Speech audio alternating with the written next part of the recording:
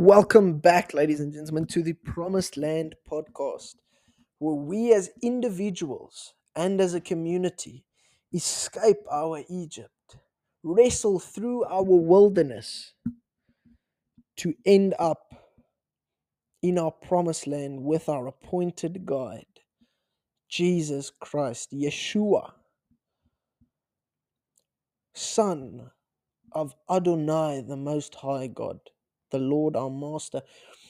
Where we are going to be picking up where we stopped last time. We were speaking about emotions and feelings, so you can take this as sort of a part two to the emotions and feelings discussion.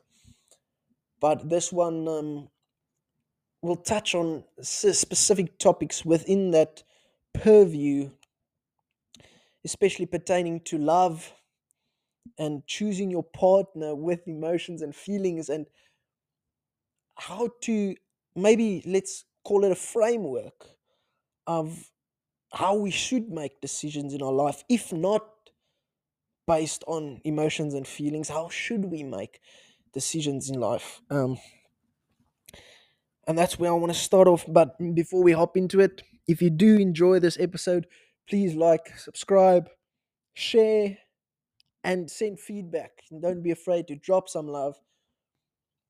Let's hop right into it. So in the previous episode, we touched on how our emotions, making decisions on our emotions and reacting on our emotions, breeds selfishness within us as human beings, because we are prideful beings. We want things that better us. This creates a selfish outlook on things. We do things that are selfish because our emotions are exactly that, our emotions. So, and because of this, we breed this selfishness within ourselves. So, like I said, I set out on a little journey. I set out a nice, let's say, formula, I'd like to say, on how we should conduct ourselves, how we should move into making decisions, and what we should do when we make decisions. And it boils down to this principle. Some of you are going to look at this and be like, okay, I knew that. And some of you are going to be like, no. But it boils down to this: first the Lord, then others, then yourself. Now, some of you will be cheeky and would want to switch this one around and be like, no, but I have to be before others, because this, which I have given you here, is godly. And I'm going to show you why now. First the Lord, then others, then yourself. In an ideal world, let's say, if you can get all three of these at the same time without compromising anything, then you can for certain know what you are doing is 100% correct. That is what I believe. If you can get all three of these, if you satiate the requirements or the needs of all three of these, you are making the right decision. But as we know, we do not live in a perfect world anymore. So it's going to be extremely difficult. And then the hierarchy applies. First God, then others, then yourself. If you cannot do something for yourself, do something for others. If the decision does not benefit others, but it benefits God, it brings glory to God, then you do it. Because if you think about it, if you please what God is doing, if you do something that is pleasing to God, rather, then it will mean something to other people. It will mean something to you at the end of the day. That's why we say first God, then others, then yourself.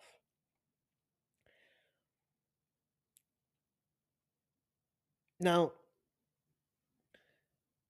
I want to get into this because a lot of people say, "No, but what about me?" And we'll get into that. But first, I want to touch on Philippians 2, where we can see the Apostle Paul telling us that we must not allow how we feel to impact how we approach anything in our lives and in our relationships with other people. In Philippians 2, verse 3 to 4, Paul says, "Do nothing out of selfish ambition or vain conceit. Rather, in humility, value others above yourselves, not looking to your own interests, but each of you to the interests of others." If you pay attention, it says that anything you do with anything, other people's well being, emotions, feelings should be of higher concern than your own. Correct? But what we need to remember is yes, other people's feelings must be of higher concern to mine. But we know that other people's feelings are not as high of a concern as the truth, which is God, which is the Word of God, which is Yeshua, which is Adonai, the Lord our Master. But we are on the bottom of the pecking order.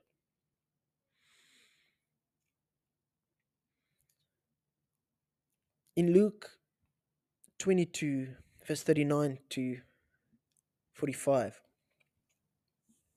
and I want to use this to describe my point here. In Luke 22, 39 verse 245,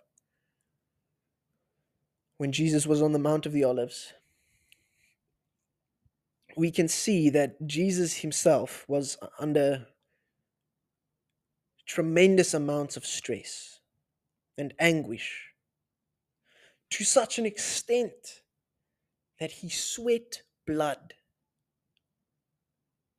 And for those of you who don't know, this can actually happen. This is something that can medically happen if your body is under too much stress. So I would encourage you all to take it easy. But he sweat blood because of all of this stress and anguish he was feeling about what was to come. And then we see Yeshua, and he would then ask the Lord, "Lord, if there is any possibility that he doesn't have to do this, that he doesn't have to die, is there any possibility?" And this is tremendously understandable. Saying, "Lord, is there any way I don't have to die today? Is there any way I don't?" And this is, and let alone the fact that he's innocent. I mean, I don't even want to face the consequences for the things that I do in my life. But he now has to face the consequences for something he didn't do. And he's asking the Lord in his anguish. Yeshua is asking, "Lord, is there any other way?"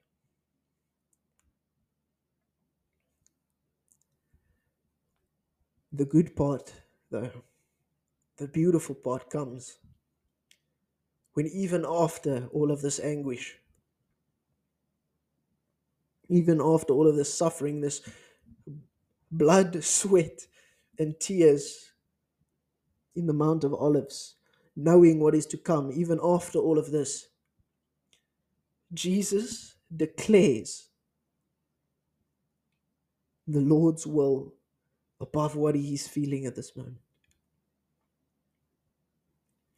using fact over feeling, considering not his own feelings and emotions and anguish, but rather the well being of everyone else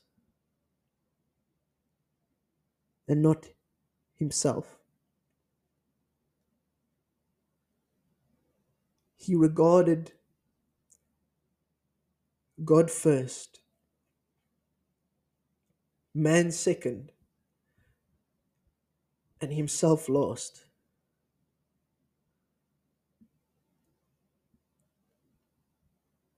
This is our God. Hallelujah. Sorry. As far as I'm concerned, the only time you are allowed to consider your needs, feelings, and emotions above others, this is very conditional, by the way, is when you spend time with Adonai and Yeshua and the Holy Spirit and you draw from His glory and goodness. It's the only time. If you feel like you need to spend time with Yeshua or Adonai or the Holy Spirit, if you need to spend time with it, let nothing get in your way. Nobody's feelings, not your own, not someone else's. You get to what you need to get to in that situation.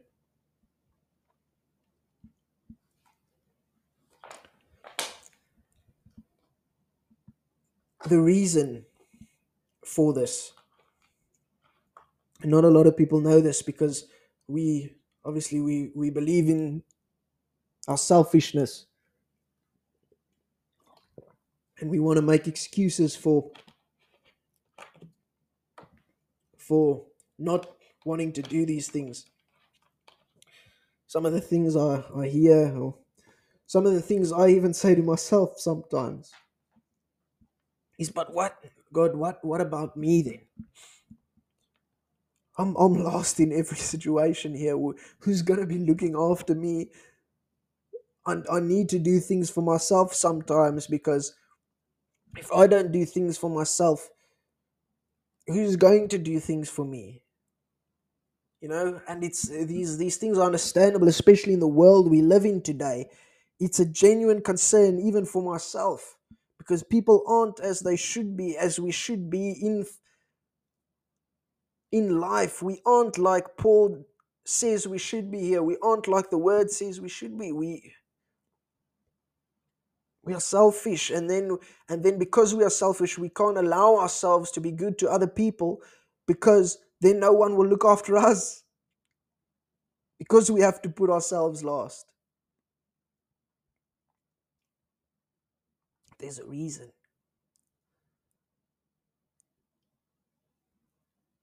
The reason we should care so little about how we feel and ourselves and put everyone and else and God above us is because God cares about our feelings. God cares about us. And I know it sounds like I'm contradicting myself a bit here, but I promise I'm not, and I'm going to explain it now. God's truth is the truth, yes? So if your feeling is apart from the truth, that makes your feeling wrong. I'm sorry to say it, that is most likely, but it doesn't make it wrong to feel that way. God sees those feelings.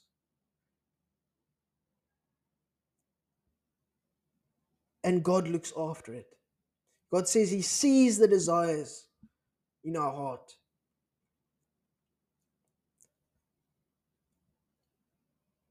But this principle comes from the fact that God is a good Father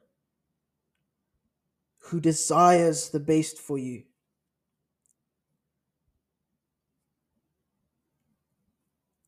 God is saying, don't worry about you, because I worry about you. I see the pain and the anguish and the stress and the whatever you're in, but keep giving because I am feeding you. I am giving to you. I allow you to give even though you have nothing. And do this, and your reward will be great. If you don't believe me, you can read Matthew 6, verse 25 to 34, where Jesus himself tells us that God will provide for us. The only thing we need to do is to love him and each other, and in him and him alone, all our needs will be met, even the emotional ones.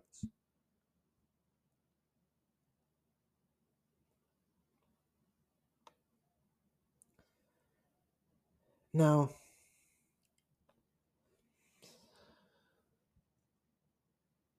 I want to get to another big part of emotions and feelings, um, and how it connects to love and the conundrum we face when it comes to love and marriage and selecting a partner in the right godly way, because this is something in our generation, in the world today, that is warped. It is out of control because people do not understand this concept. And I'm not saying that I understand it fully, but it's something that troubles me. The divorce rates and everything going on in the world, it troubles me, and there's a lot of reasons for it, but I want to touch on one of the things here, and it's the conundrum of love related to emotions and feelings, especially in our culture. Now, we have established a bit in this episode and in the previous episode that you should not make decisions on your emotions. If you still disagree with me, fair enough, but I think we've established this now. The question begs, does this count in a situation of love, marriage, and our partners? And after hours of deliberation with the Lord and the scriptures, the answer is, in fact, no. You should not make the decision of love based on how you feel. If you have listened to this entire episode and the previous one, said our emotions breed selfishness. Now, selfishness, ladies and gentlemen, is the opposite of love. A lot of people think that the opposite of love is hate. It is far from the truth. The opposite of love is selfishness. If you are selfish, then you do not love someone. This can be seen in 1 Corinthians 13 verse 5 when it says, it or love is not self-seeking. And we have already gone through the part of emotions and feelings breeding selfishness. Now, I'm not saying that how you feel shouldn't be a concern for the other person, because feelings do play a role in relationships, especially when it is used, how we discussed in the beginning of the previous episode, to relate to one another, to build bonds. This is why emotions are there, to relate, to build bonds with other people, with each other. But the truth is more important, especially when choosing your partner. The argument stays the same. Our feelings are corrupted by sin, and in the case of picking a partner, the same thing. Especially when sexual attraction and worldly perspectives and perceptions start to play a part, The biggest mistake you can make in choosing a partner, choosing the person to spend the rest of your life with, the biggest mistake you can make is making that decision based on feelings alone.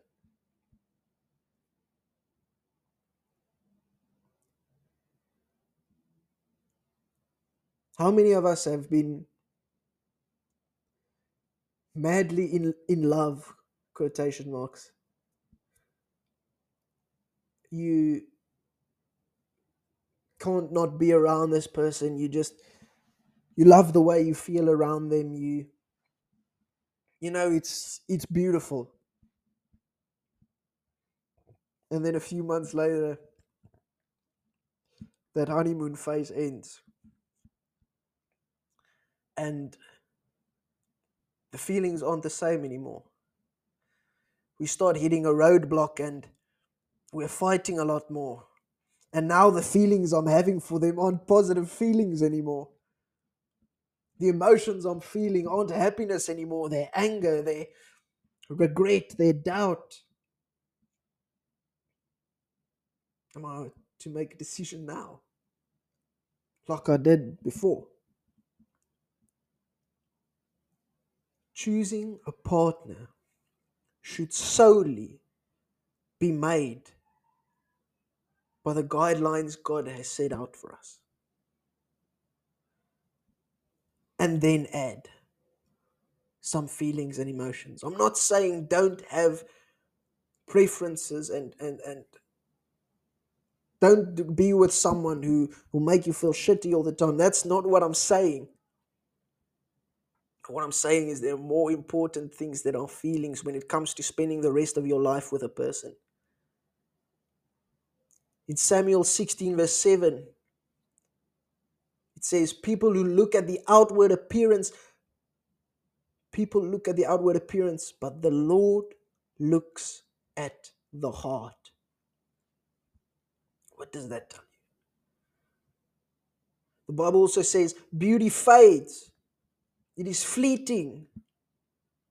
It's here one moment, gone the next.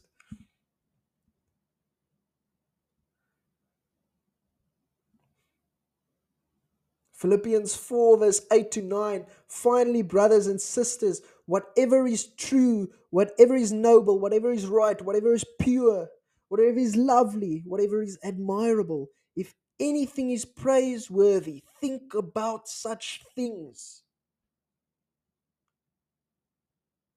It doesn't say anything about think about its beauty. If it's lovely, beauty and love being lovely is not the same thing. Is it pure? Is it right? Is it admirable? Is it praiseworthy? I want to prove my point even further. I want to touch on something that we are going to be diving into a lot in the coming episodes.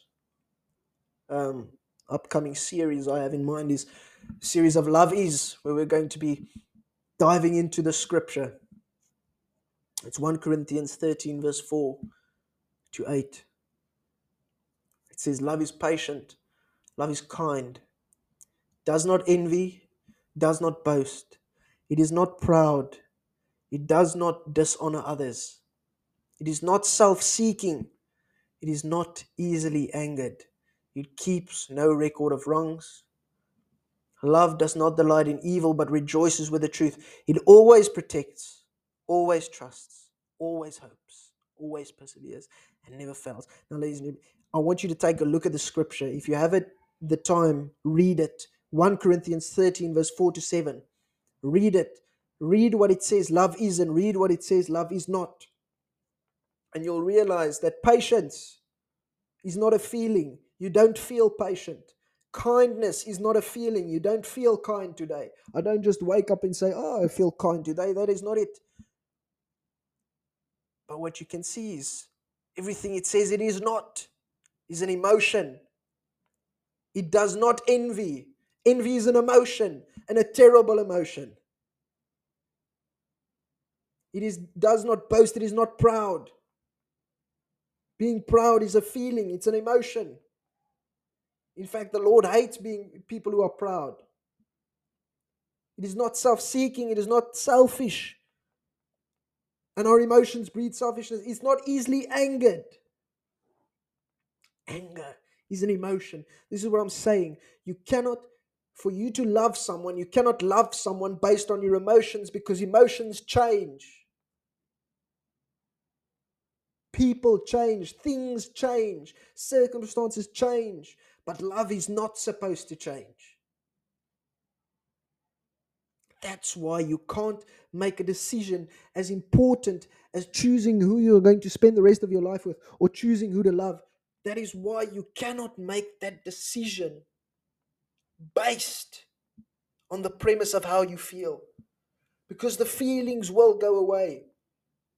When you're old, that person is not going to be as attractive as they once were when they were younger.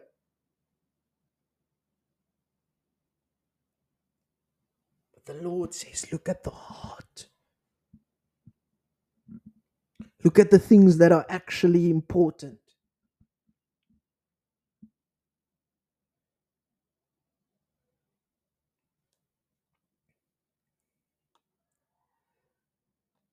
So, my friends, I urge you, I urge myself, because even me, I struggle with these things, and it's things that the Lord has revealed to us in His Word, and He says, don't fall into this trap, because the heart is deceitful above all things. Who can understand it? My friends, I urge you to make any important decision in your life based on the facts, based on what God says, based on what is good, what is right, what is admirable, what is lovely. Let us not use a chopstick, ladies and gentlemen, to eat our soup. The emotions are the chopsticks. Don't eat your soup with chopsticks. Don't use your emotions for something they were not meant to be used for. Now it's used to relate to one another, to love one another better, to connect with one another better. So rather, when making a decision, and this needs to be done on a daily basis, go to God more with your decisions. Get into the rhythm.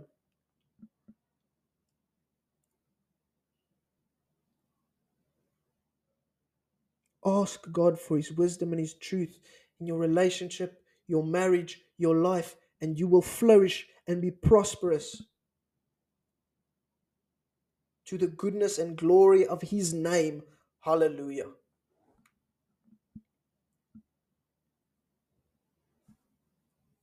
So, ladies and gentlemen, if you enjoyed this episode or the previous episode, if you enjoy this format of series and longer episodes, shorter episodes but long series, please share, like, subscribe. That would be very, very much appreciated.